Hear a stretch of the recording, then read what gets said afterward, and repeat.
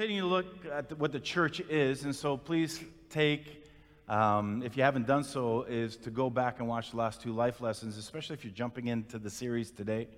It sort of keeps it all together in the same thought. So if you have your Bibles, turn it on to 1 Corinthians 12, 24 to 26, and we're starting part way, and as Paul is writing to the church, and he says this, the church in Corinth that is, he says, "But God has put the body together, giving greater honor to the parts that lacked it. So there should be no division in the body, but that its parts should have equal concern for each other. If one part suffers, every part suffers with it. If one part is honored, every part rejoices with it." Now, I don't know about you, but it's absolutely fascinating when you're using a hammer and you're not too terribly proficient at swinging it. You usually end up hitting a body part, which is either a thumb or a finger. And when you do that in full force, you don't stand there and say, "Wow, that hurt." I would suspect by looking over some of you would do that Christian pseudo cussing dance shuffle. You know what I'm talking about? Words like, "Oh, freaking, shoot, oh, nuts, rats, crying out loud, rats, crap, crapola, holy moly, fiddle faddle, good gravy, good grief."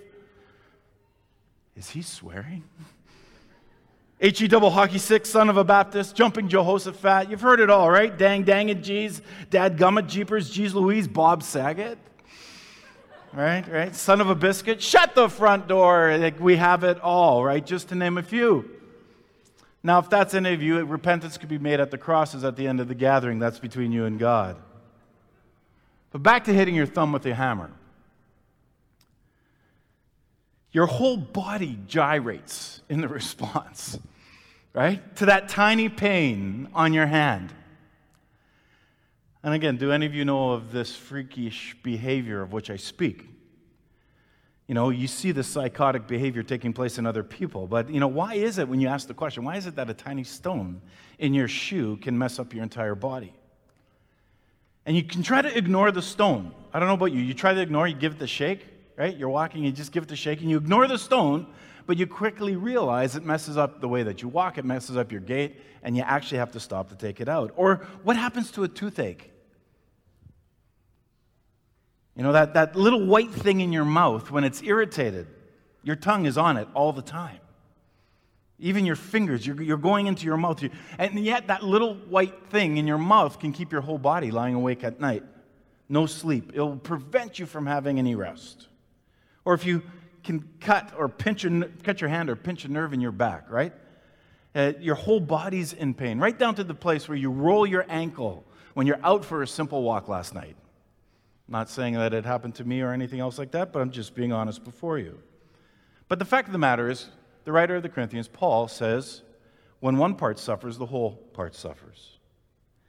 So today, let's talk about church hurt.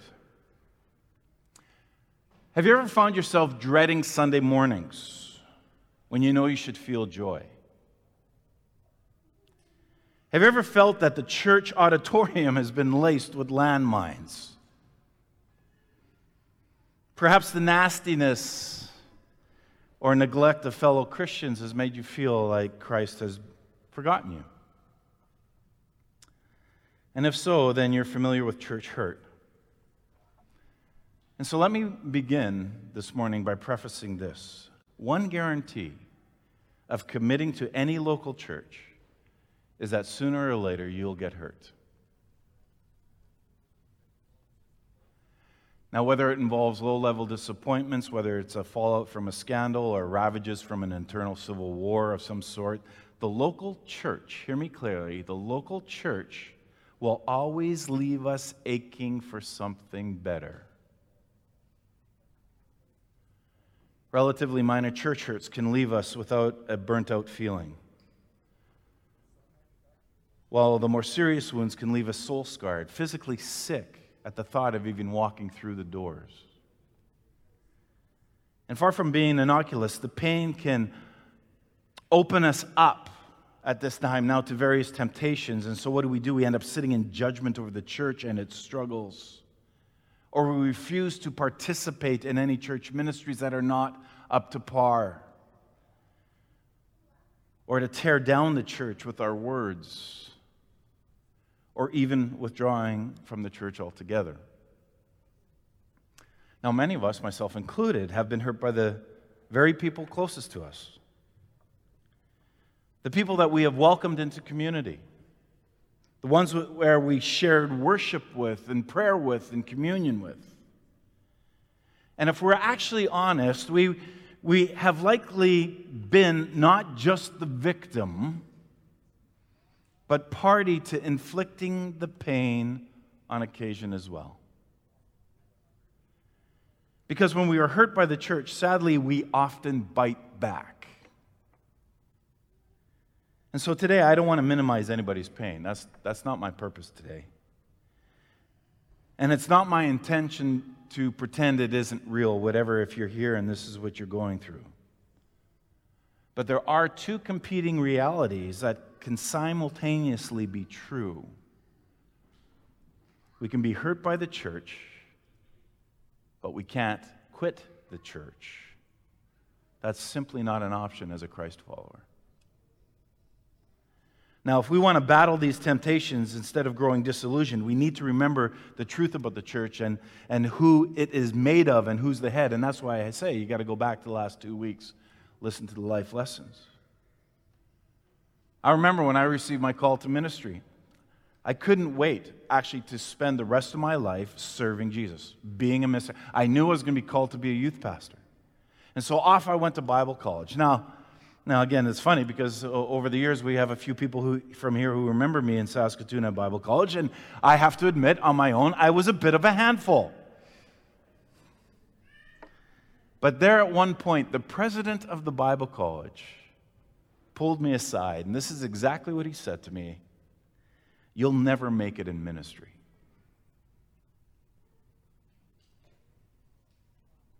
That was an ouch moment. I remember coming back to Winnipeg. I was going to marry my lovely bride.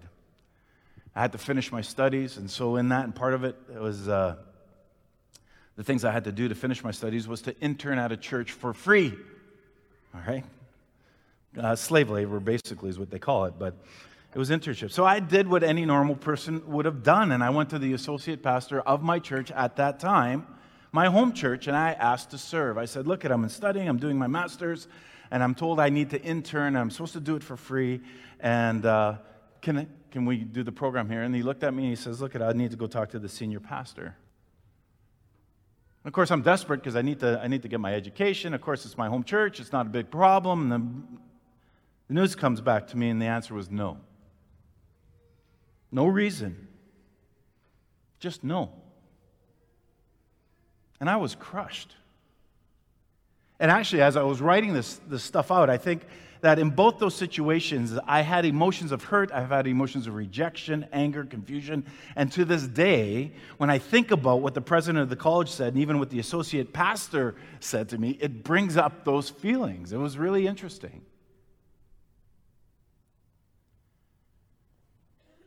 And here I am, I'm 57 years old. I've experienced more hurt in the church than I even care to talk about.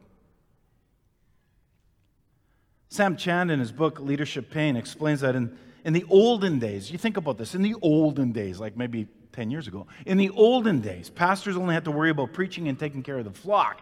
Now they need to run a much more complex organization involving a building and finances and human resources, community partnerships, and so much more. These are the things that we were never taught in college or seminary at the time. And all of this multiplies the opportunity to both giving and receiving hurt. I've been hurt by other pastors. I've been hurt by other church leaders. I've been hurt by the average person sitting in the chair. And I can actually say from both sides of the issues, I know that there are those who feel that I have hurt them personally as well.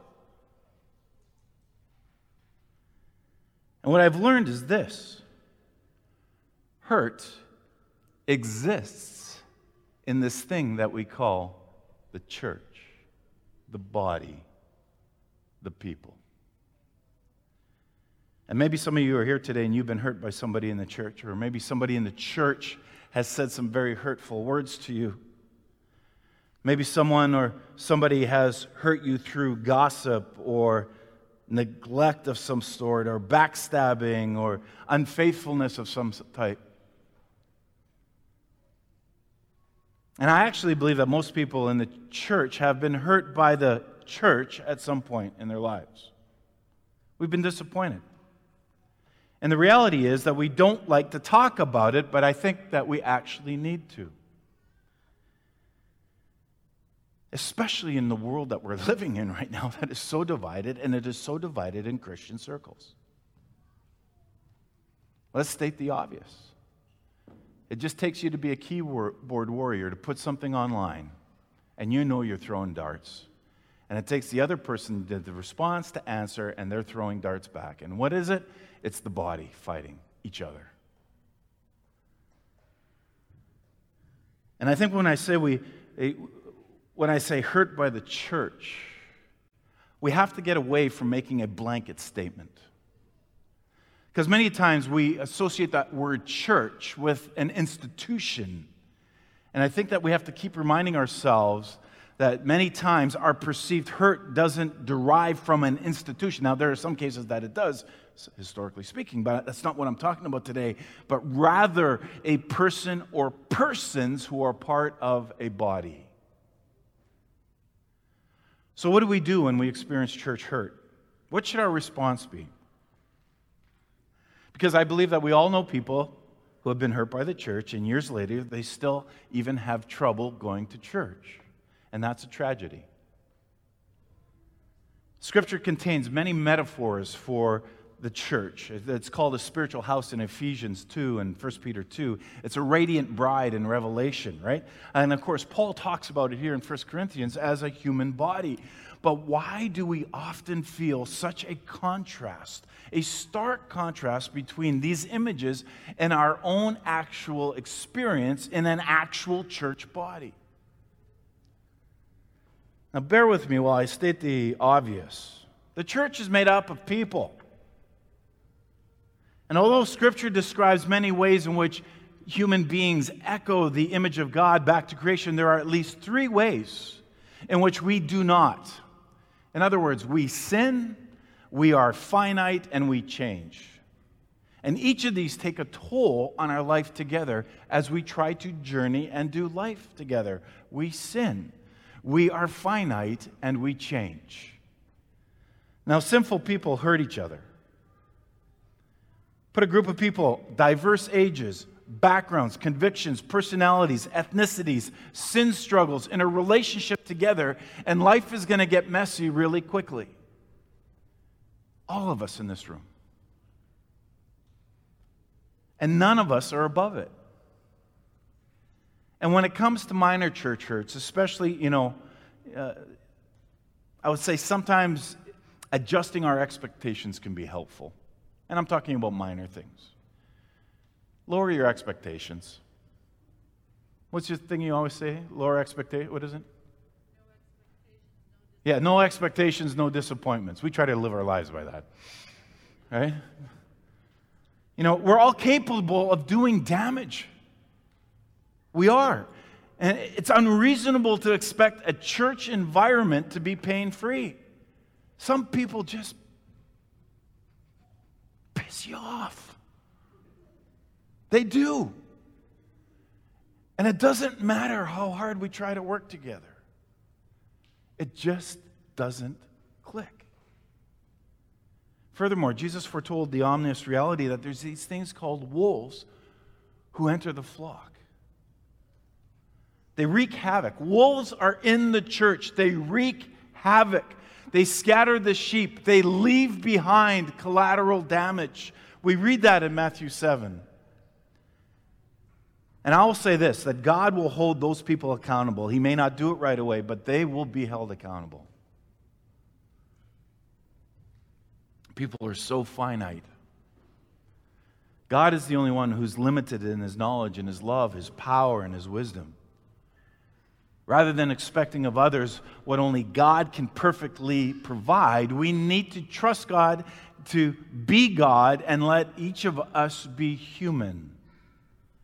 And on the other side of the spectrum, it's helpful to remember that every believer, regardless of their deficiencies, is essential to the body of the Christ. In other words, every person here, if you're identifying as a follower of Jesus, a believer, you are essential to the body. And I think this can help us actually have and function in grace for our church leaders and for each other. And remind us of the necessity of our own contribution to the local body, which we talked about last week. Now, because people change over time, churches are dynamic. They're not a static thing. They shouldn't be static. They need to be dynamic. They need to constantly change, especially, especially in the culture we live in. But even the best church will eventually disappoint somebody or somebodies. And I think, although rightfully we long to be a part of a healthy church body, our ultimate hope is not in how strong our local church is, but in the head of the church himself, right? Jesus is the head. And God's purposes will always prevail as he builds his church his way. And Jesus has an enemy. And just an FYI, it's not the person sitting next to you. You know, Satan has hated God from the beginning, as we have seen. He wants to destroy, he wants to diminish the church, because the church is God's chosen instrument, as we read the scriptures, to grow his kingdom. There's a purpose for the church. There's a purpose for us as we gather together. And Satan wants to tear down the church as fast as Jesus is trying to build it. And he's not shameful. Or he's not above shameful tactics or shock and awe moves either. Again, the titles that Satan has throughout Scripture, he's a liar, he's a thief, he's an accuser, adversary, and even murderer, and all these things are found sometimes within the church. And when it comes to deep wounds the church can inflict, we have to remember who the real enemy is. And behind that raging conflict or the oppressive leader, there's this crafty strategist who plans a ruthless plan that involves consuming God's people, or at least trying to render their faith inactive. It's a spiritual battle that we live in. And if you're wondering whether to stay in a church or to leave, remember, either way, Satan is actively seeking people to devour. 1 Peter 5:8. And so if you're finding yourself in this place and like I said, you feel like you're walking into the landmines or whatever it is, or you're watching and you're trying to ascertain where it is, listen, cling to Jesus, whose death and resurrection told the initial death blow for Satan. It's going to end. Jesus tells us that the gates of hell cannot prevail against the church. That means we have to be on the move. We are the ones on the move. And we know that Satan was defeated at the cross. And when Christ disarmed the rulers and the authorities and put them to open shame by triumphing over them. We read that in Colossians 2:15.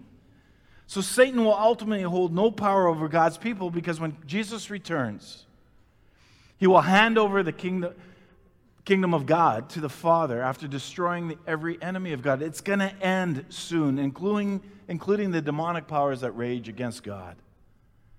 And even death itself. Jesus is the victor. He will conquer all, and God's people will enjoy him forever in the absence of sin and death and Satan. But we're not there yet. We find ourselves in the middle of a war. And in difficult church situations, staying in faith or going in humility and love may be both valid options, but when it's possible, when you find yourself in a difficult church situation, seeing it through, sticking with it, I believe can be the strongest statement a believer could ever make. Because it's not about the church, but it's about Jesus. Our commitment to the local church, our commitment to the bride, is a statement about the worth of the bridegroom. Ephesians 5:25-27 says that Jesus died for his bride to make her spotless and splendid basically forever. And Jesus believed the beauty of the church was worth his life, so he laid down his life to purify her. And she reflects back to him not her own intrinsic worth, but the worth of the one who was created and called and redeemed her. There is this love relationship that Jesus has with the church. He died for us. We gather together to remember that, to celebrate that. We need each other. You know, ministry hurts as well. You don't often hear it. You hear it when us as pastors, we go on other pastor conferences and we talk about our ministry hurts and grief. But ministry hurts as well. And there is grief in the church with ministry leaders. As a matter of fact, over the years here at Soul, a number of former pastors have sat in these chairs. Why? To simply come and heal. Because in ministry, what happens is we face discouragement, we face depression, thoughts of quitting, just about every day, being fired, a whole host of other things that make you want to turn your back on the people of the church and ministry. Are you able to handle that? Oh, it's what you signed up for. No, I didn't sign up for that. I signed up to make a difference. This is just part of the collateral damage. And so the obvious place for all of us to start today is that imperfect people do imperfect things. Any perfect people here? Just want to know before I get going, because then I'll have to change my whole message. Imperfect people do imperfect things. Look at people, you, me, say and do things that are hurtful. People may be ornery, oblivious, or even power-seeking. They may not mean to be hurtful, or even realize that what they're doing or saying is actually hurting people. They may never be sorry. They may never admit their part in the hurt. And we're surprised when people in the church community hurt other people. But really, honestly, guys, we shouldn't be. It happens. We're still a bunch of sinners. Hence, good morning, saints. Good morning, sinners. And again, I have to say, like I said earlier, we can never forget who's behind the hurt. It's not accidental. The evil one is the destroyer, and he's out to kill, steal, and destroy whoever and whatever he can. And so when hurt arises within us, I need to say this. When hurt arises, sometimes we're blinded by our own perspective. Right? Because we're always innocent.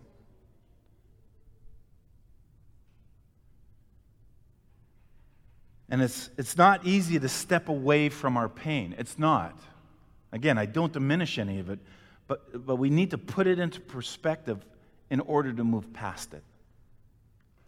And sometimes it hurts because all we can see is the offense, or all that we can see and a reminder of is the offenders. But we also have to manage our own expectations in this whole drama of life. Life is hard. And we know that already. And many times we walk into church expecting it to be heaven on earth, but we get sorely disappointed pretty quick. And somehow it's a little less discouraging when you decide to see these challenges just simply as a normal part of life. Okay, there are people in here that are different than me. There are people in here that rub my foot like it's a stone in there. There are people in here that I just don't gel with. You know what? That's okay. Look how far the toe is from the top of my head. But they still get along. It sounds juvenile and trivial, but it's not. That's exactly what's being said. In the body, we all have something to contribute. We're all part of the one unit. But we don't necessarily have to be working off each other. But sometimes we get stuck and we stay in our pain because we want others to see how hurtful and wrong they were. And I won't say that never happens, but you don't have to wait for your pain to be validated. Jesus sees it. Jesus knows it. And when we believe the lie that nobody understands our pain, We run from our community and we cling to our hurt. And if we believe the lie that nobody knows our pain, we actually inadvertently diminish the deity of who Jesus really is. Because basically when we say things like that, he can't be all-knowing and does not understand what we're going through, which is, he does. You notice everything that happens keeps coming back to Jesus. Why? Because he is the head of the church. But when we agree with and we act on the unchangeable truth that Jesus knows all of our hurts and our hang-ups, we elevate him. And we unhinge ourselves from the prison of people-pleasing. When we truly believe that Jesus not just knows about our hurts, but wants to comfort us in them. When we really get to that point in ourselves, we no longer feel the desperate need for others to affirm. Because I get it from Jesus. We no longer feel the desperate need for others to understand, apologize, or to see our point of view. And that liberty brings the freedom to finally begin to heal.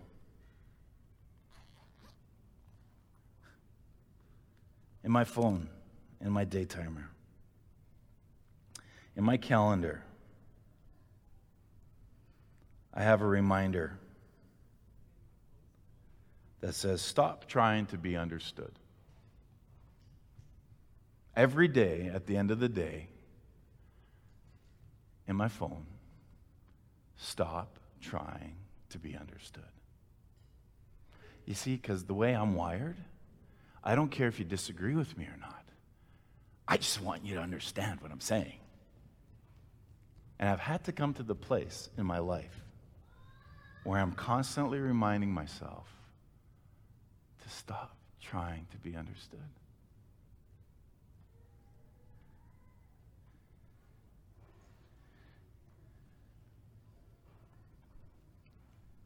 You know, I know from years of seeing the underbelly of church life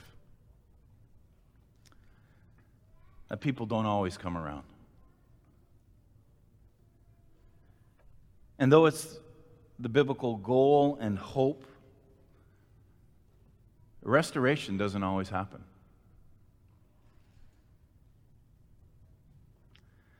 And again, you and I don't have to stay hijacked by others' refusal to reconcile. I often equate, and you've heard me say this before, life is like a tennis game, and when somebody is, serving the ball over the net, you are making an attempt. Are they going to return the favor and put the ball back over to you? And if so, well, then it's your turn to push it back over to them. And that's part of life. That's part of maybe apologizing or acknowledging things. But there are sometimes when you put the ball over, there's no return. And we get hurt, added hurt. And part of healing is letting Jesus hold the place of priority in our hearts, not the people who hurt us. As I said last week, we all have something to offer. We all have a gift. But what I have to realize is that even though I may have a gifting in one area, my gifting leaves me weak in other areas. For instance, I could be a good teacher. I actually think I'm a good teacher. It's not a pride thing. It's just an affirmation. I feel I have a gift of teaching. I love to teach. And so I've been said, Jerry, you're a good teacher. But maybe you don't like my administrative skills. Or you like my vision and passion, but you're disappointed that I'm not at your bedside. Which should be thankful for some of you. Especially a friend of mine after his hernia surgery, and I sat beside his bedside and made him laugh for 2 hours straight. And then morphine was his friend for quite a long time afterwards. See, the fact of the matter is we all bring our strengths to our ministries as leaders. We all bring our strength to the church. But as leaders, I'll say this. because, again, we're much more visible. As leaders, we become the focal point of all criticism. And I have to be honest, I try to work harder. I try to do better. I probably wear stress like a badge on my sleeve, but my weaknesses come hand in hand with my gifts, and I'm very much well aware of what my weaknesses are. And add to that, difficult circumstances and those conditions all around it now begin to magnify and manifest not only just my stress and grief, but maybe somebody else's as well. And so I want to share with you how I believe God wants us to respond when the church hurts. Again, I am no expert in dealing with hurt in the church. And I, like most of you, have experienced hurt to various degrees. And these are the things I had to do in my own life to overcome what I would call church hurt, being hurt by other members of the body. And I'm continually amazed at the simplicity of God's word, the scriptures, and the direction he instructs and shares with us.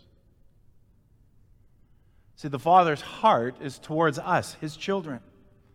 And he's open and he's loving and he wisely instructs us in the way that we should live. In the midst of the messiness where the rubber meets the road. And I think the steps that God gives us to live together in unity are actually quite simple, but not necessarily easy. And there are steps that can help us move from being reactive in conflict to becoming more proactive in guarding our hearts and our churches. In other words, one another. And the steps always do, they take us to a higher ground, I think, where we can, live life above strife and confusion. So if you have your notes, pen, paper, pull out your phone. Love is actually the framework in which the steps are built. Love is also the handrail that helps us move along from one step to another, right? So Jesus says our trademark will be love. And he says this in John chapter 13, verse 35, where he says, "By this all men will know that you are my disciples if you love one another." So love now, coming from the head of the church, speaking to all of us as the body, is love has to reign supreme. This is the overshadowing thing here. So as in all things, God wants us to obey him in the power of the Holy Spirit, not to do things on our own strength, even though we try to do it all the time. And so the first thing we need to do is we need to run to Jesus and pray. You get hurt, run to Jesus and pray. First thing, write it down. Because depending on what has taken place with you, you may feel too numb. I have to say this. You may feel too numb to practice spiritual disciplines, right? Or to expect anything resembling hope or joy, right? Because you're hurt, you're crushed. Well, let me suggest that you need to pull in Elijah. 1 Kings chapter 19, Jezebel is out for Elijah's head. He just had a big flaming barbecue with a bunch of prophets of Baal, slaughtered them all. Woo! I love the Old Testament stories. So warm. And now Elijah's running for his life because the queen's got a price on his head. He takes off. He runs away. He goes literally on what I would call almost a mini vacation, and he finds himself in a cave of all places. But it's in that cave where he had this extended time with God. So you see, he's going from this one extreme to another. It was there in that cave that he was able to bring his complaints to God. We read that throughout the Psalms, where the psalmist is railing at God. But not only does he pour out his heart, what does that story tell us? He listened. He listened for God's voice. And if you read this story about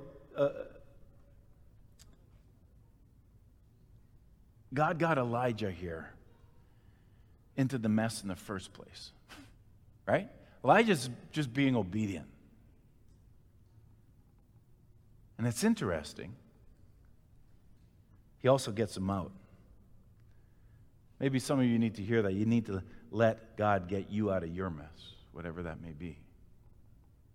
Let him comfort you like he did Elijah. Let him strengthen you. Call out to him. Begin to pray. Maybe get away from people. Just get time to reflect Get time to heal. Get time to gain perspective. And when we're in that moment where we've experienced hurt in the church, I think we have to remind ourselves that the church is not always the best when it comes to imitating Christ. And that we ourselves are sometimes not good at love. Has anybody ever dropped the ball with love? I think we all have. The first thing we need to do is go to the one who will never hurt us, the one who will never abandon us, the one who is the source of love. And God himself is great at not hurting us, even though people have hurt us or even though we have hurt others. So spend time with him, resting in his love. Peter says in 1 Peter 5:7, he said, cast all your anxiety on him because he cares for you. So when we are hurt, when we feel these feelings that are legitimate, just take some time, step away, go to him, begin to pray. Secondly, embrace the pain and decide to grow. Embrace the pain and decide to grow. Now that's easier than said than done. I know that all too well. When you realize that the worst thing to do is to go numb and ignore the pain. And the best thing to do is to decide that you won't give up. Then when you're at that point, I think then you're ready to see from Jesus how to grow through this and that you can do it. 2 Corinthians 4, it says, therefore we do not lose heart. Though outwardly we're wasting away, yet inwardly we're being renewed day by day. For our light and momentary troubles, it may not feel that way, but this is Paul, the guy who's been to hell and back, is writing, are achieving for us an eternal glory that far outweighs them all. In other words, this is going to end. So we fix our eyes on not what is seen, in other words, the issues that we find ourselves in, but on what is unseen, since that what is seen is temporary. In other words, you're going through something temporary, but what is unseen is eternal. In other words, there's this hope that we're coming for. The third thing we need to do is what is known as the Matthew 18 principle. Matthew 18:15, Jesus says, if your brother or sister sins, go to them and point out their fault, just between the two of you. And if they listen to you, you've won them over. Oh man, I could preach on this message. This passage here. But I want to keep this one really simple because I think sometimes people blow this out. Like, in other words, well, Pastor, you should be wearing, like, if my mom was alive today, she would give me grief all the time when I wear holes in my jeans and in my stuff. Pastors don't wear that. That's a sin. I look at my mom, I go, chapter and verse, please. Right? But again, that was her world, and how do I respond to that? And again, what's being pointed out here is sin. So it's not just an interpretation, it's not just a point of privilege or whatever you want to call about. It's sin. And so let's be honest, people, we sin, and we sin against one another. And when your brother or sister sees you sin, or they have sinned against you, you go to them. That's what it says right here. Go and point out their fault. In other words, it's not saying, it's going, can we have a cup of coffee? I just need to tell you, you said this about me to this person over here, and it's like gossip because this is not true. Why did you say that? That's the pointing it out. That's what's going on here. And often hurt can be resolved by confronting the person who hurt you. And we hate that word confronting, right? Because, that's negative. It's not negative. As a matter of fact, sometimes people don't even know that they have hurt you. They don't even know. You're going, how can they not know? Again, it's all perspective. It's all perspective. But if you simply have a conversation with an individual, now again, it's not easy, but it is necessary. But we don't like confrontation because we always accuse or think that confrontation is all about yelling and negativity, but it's not. It's about having an open and honest conversation over a meal, over a coffee, maybe sometimes in a public place so that you can make sure that the tempers stay even, low, and keel. But you're doing your part. You're being a biblical Christian by saying, look, I feel that you sinned against me in this way. And if somebody pulls you aside and says that, just listen to them. Don't defend yourself.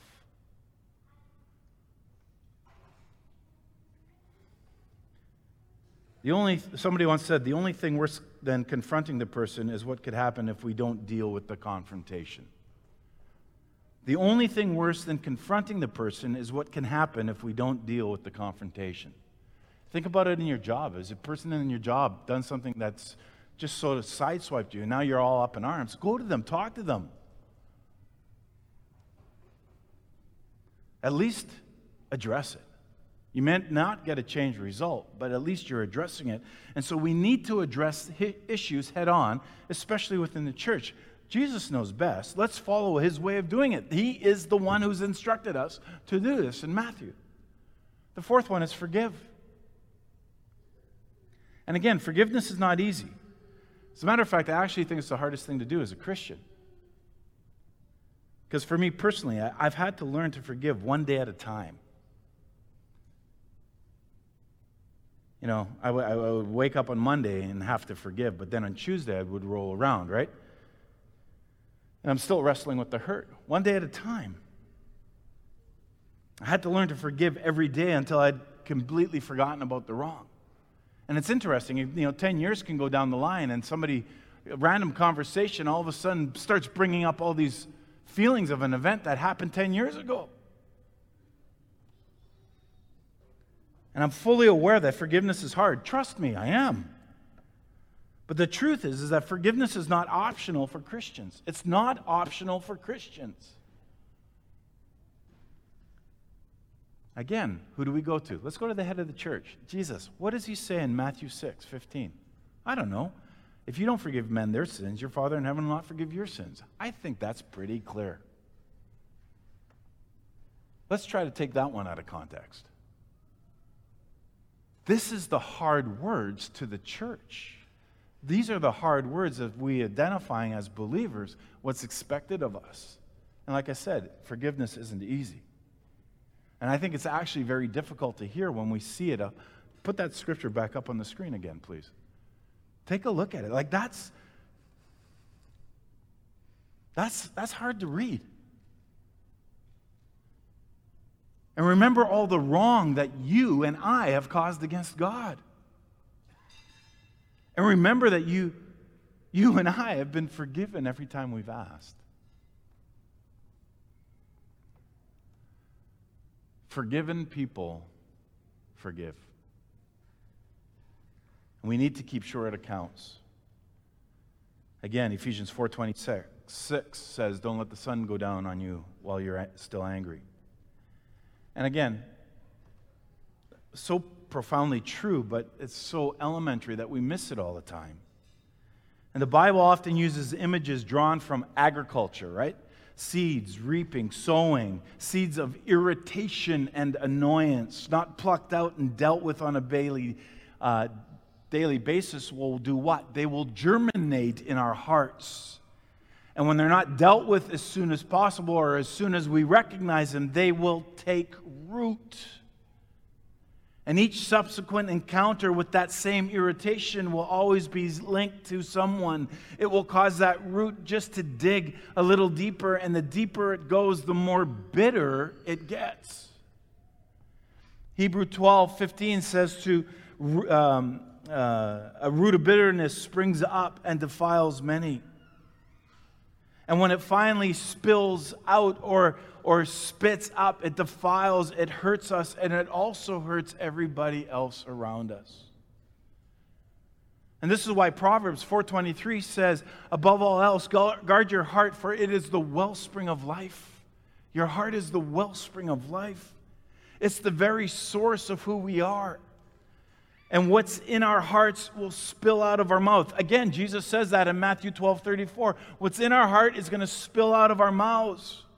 And it's by our very words that we often, when you think about it, according to Ephesians 4, it's by our very words that you and I, as believers, if we identify it, we grieve the Holy Spirit. Somebody once said this: if you never heal from what hurts you, you will bleed all over the people who never cut you.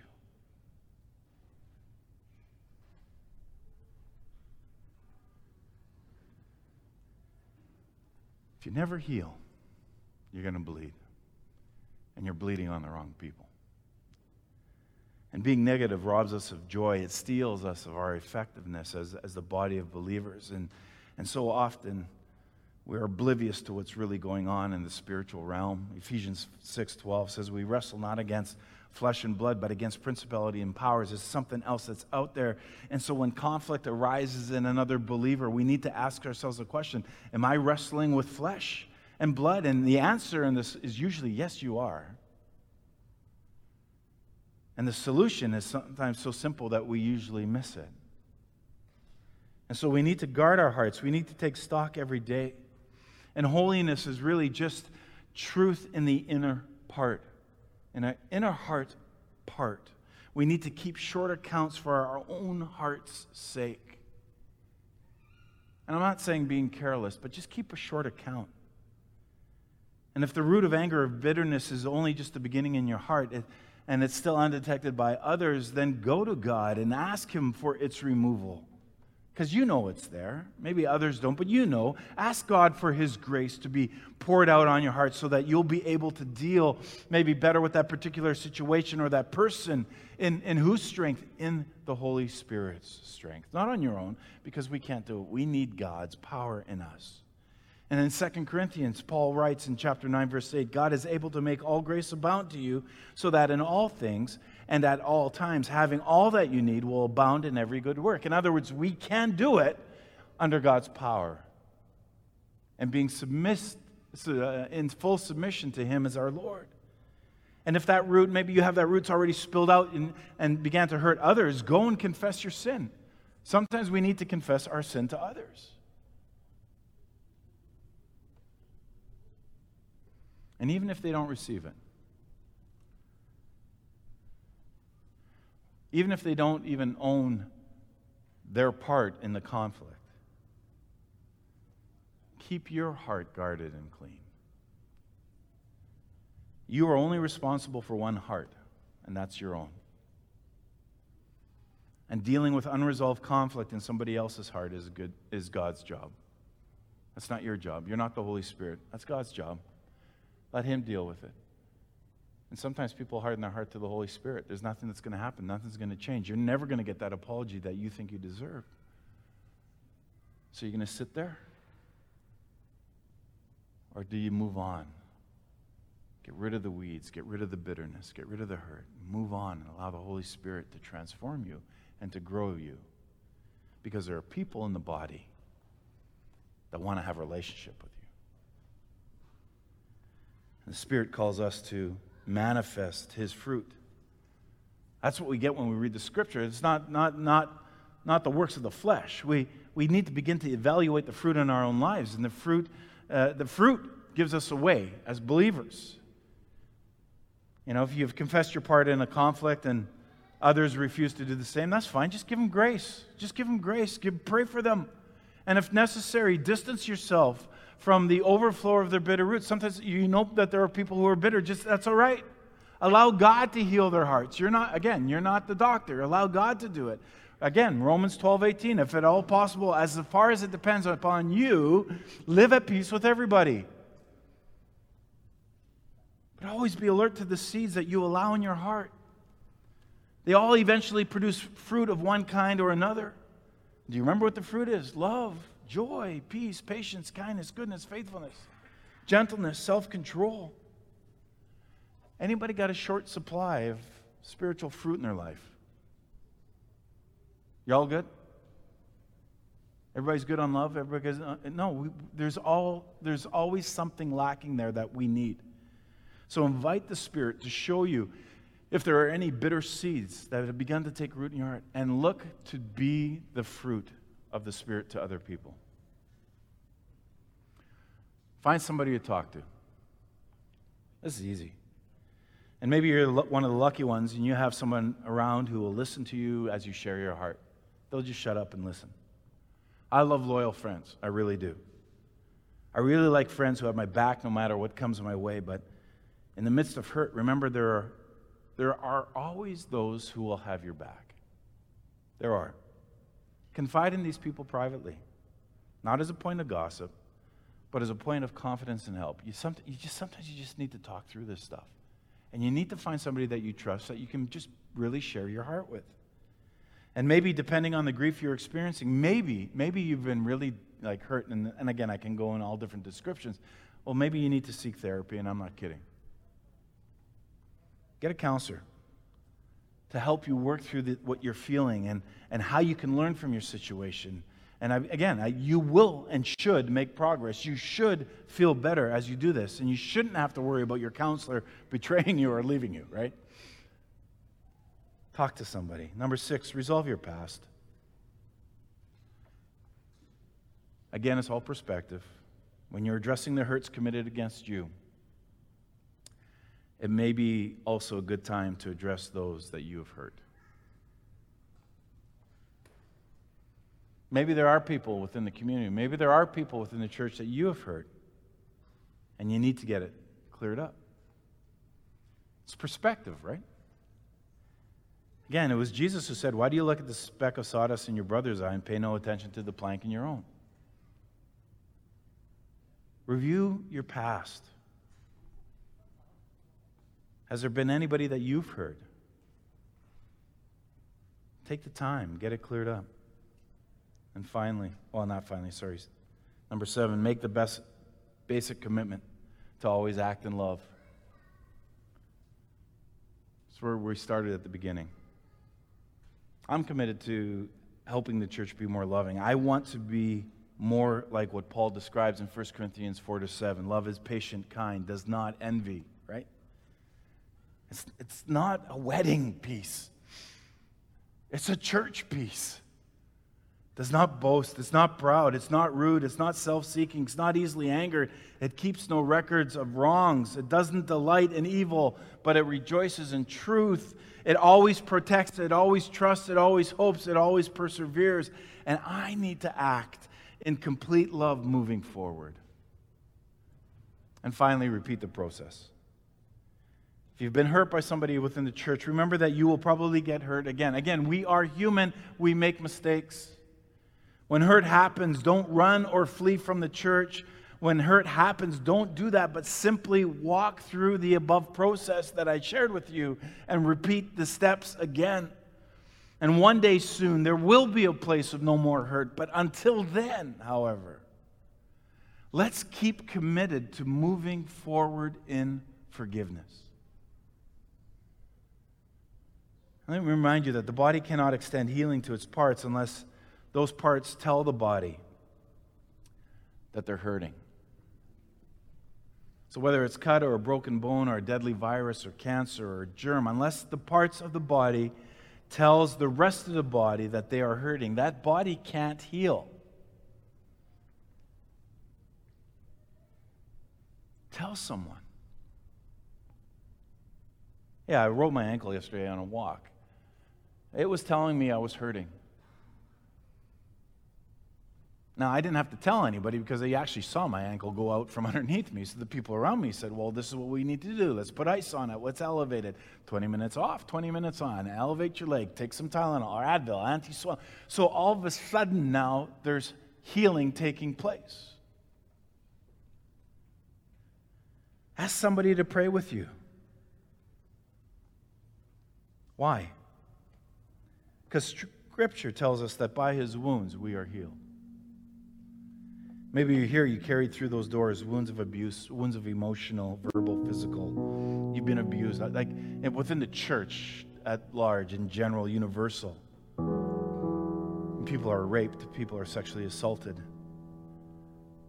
I would venture to say most of us have some sort of relational wounds. But remember, but by His wounds, we are healed.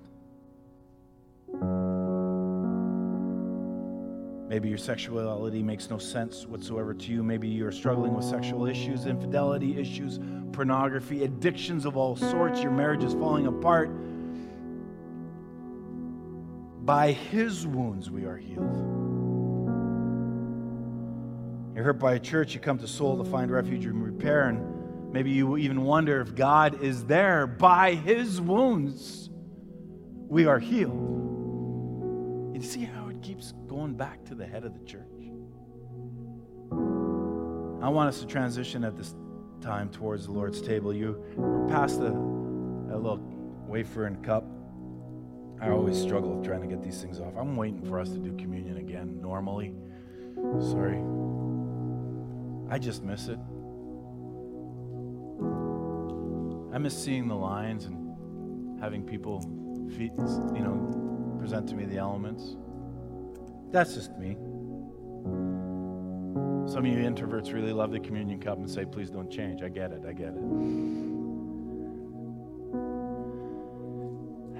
If you're here today and you're not a believer, I just want to say something. Like we practice what is called an open communion table. But if you have no clue what you're doing, I just want to invite you, just take this thing and just put it down. Don't worry about it. Because if you don't really understand it, there's no point doing it, because then it's just ritual, and ritual is meaningless. So that's just my little word of advice. If you're going, well, people are going to look at me, what am I going to do? We don't really care. We are so happy you're here. We just want you to be in the moment and experience. And you can turn around and watch people and see what's going on. That's what we want to see you do. But for those who identify as followers of Christ, and you know the meaning of the Eucharist, of the Lord's Supper, of communion, then you're invited to the table, you're invited to participate. If your children are here in the room with you, you as a parent, it's up to you as how you want to teach your son or your daughter this in communion. And we will do it in Soul Kids, but you're the parent, you're the primary teacher, so please take that time to do it. So we're going to transition to the table, and we're going to go into a song. And I just want you to listen to the words.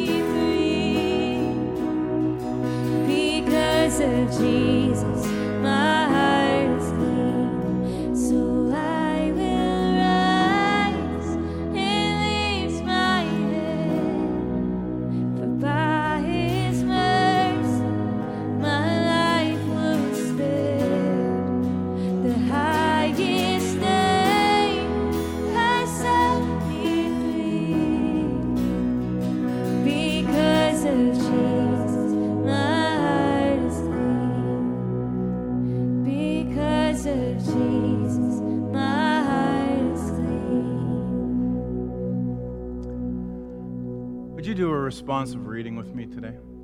I know you have your masks on.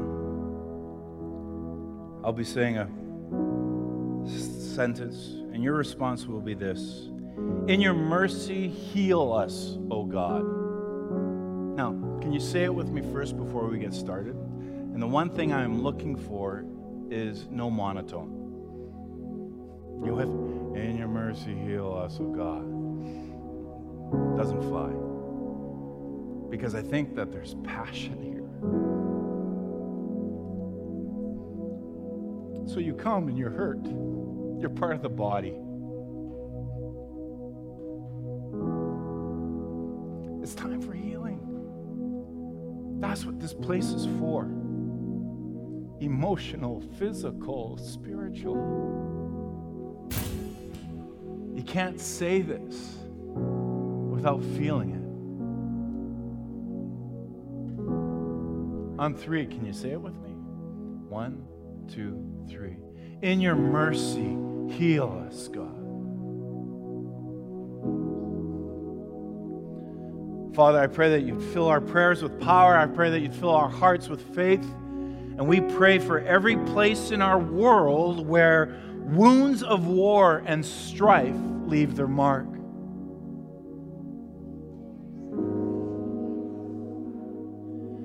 We pray for every scar of hatred and hurt that remains in our nation.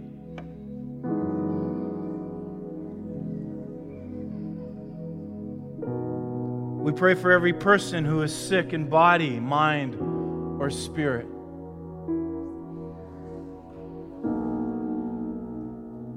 We pray for every person who has been hurt by other members of the body, the church.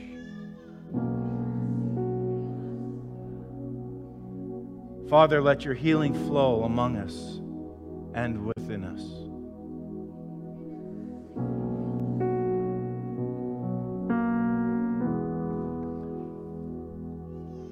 Jesus came to seek the lost. He came to heal the sick, to free the captive, to restore the broken. And so what we do as we gather together now is that we give thanks for his unfailing love, the Lord God who has made all things new. And so Jesus, we just thank you for coming to us, for becoming one of us, for carrying our shame, our pain, for opening the way to life. And we lift up our hearts today to honor you and to give you thanks.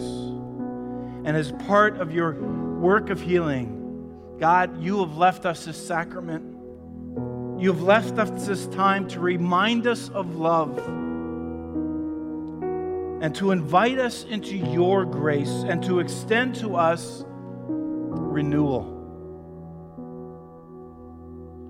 And so today we remember at his last meal with his friends, even the one who betrayed him. Before he died, he took the bread, he blessed, and he broke it. And then he shared it. And he said, "This is my body. Eat it and do this in remembrance of me." Let us eat the bread together to remember. And after they had eaten, he took the wine and he blessed it. And then he shared it. And he said, "This is my blood shed for you for the forgiveness of sins. Drink it in remembrance of me." Let's participate. And so we eat and drink with thanks. And we remember the sacrifice of which Jesus has made us whole.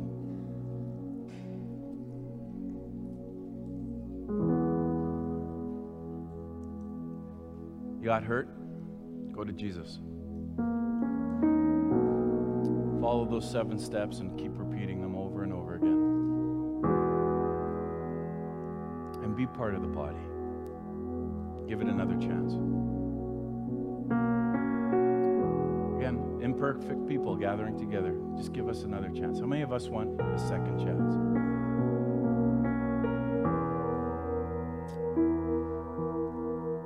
Why don't you stand with me? If you're able-bodied and you can help us, if you could stack the chairs 8 high on your way out, that'd be great. I'd really appreciate it. Let me just pray. Father, we acknowledge that we're in this desperate need of you. We acknowledge that brokenness is where we live. But yet, God, we want to live in a sense of being disarmed of our pride, because we all have it. All of us have it. And even our false senses of humility are still faulty presentations of pride. So uproot the mess and remove the clutter that's in all of our lives. Break us, God, replant life, and then begin the process of molding us into what you want us to be. And so as we go from this place, please, deep within our beings, remind us that you can take a mess, you can take a hurt, and you can make something beautiful. And I pray that Seoul will continue to be a safe place and a place of healing for all. In Jesus' name, amen. In ancient time, the one who blessed extended his hands for a blessing. Those receiving the blessing did likewise. If here it is. May the love which overcomes all differences, which heals all wounds, which puts to flight all fears, which reconciles all who are separated, may that love be in us and among us now and always. And may you go in His name. May you go in His love, and may you go with His blessing today to now go and live the church. Be blessed, and we'll see you next week.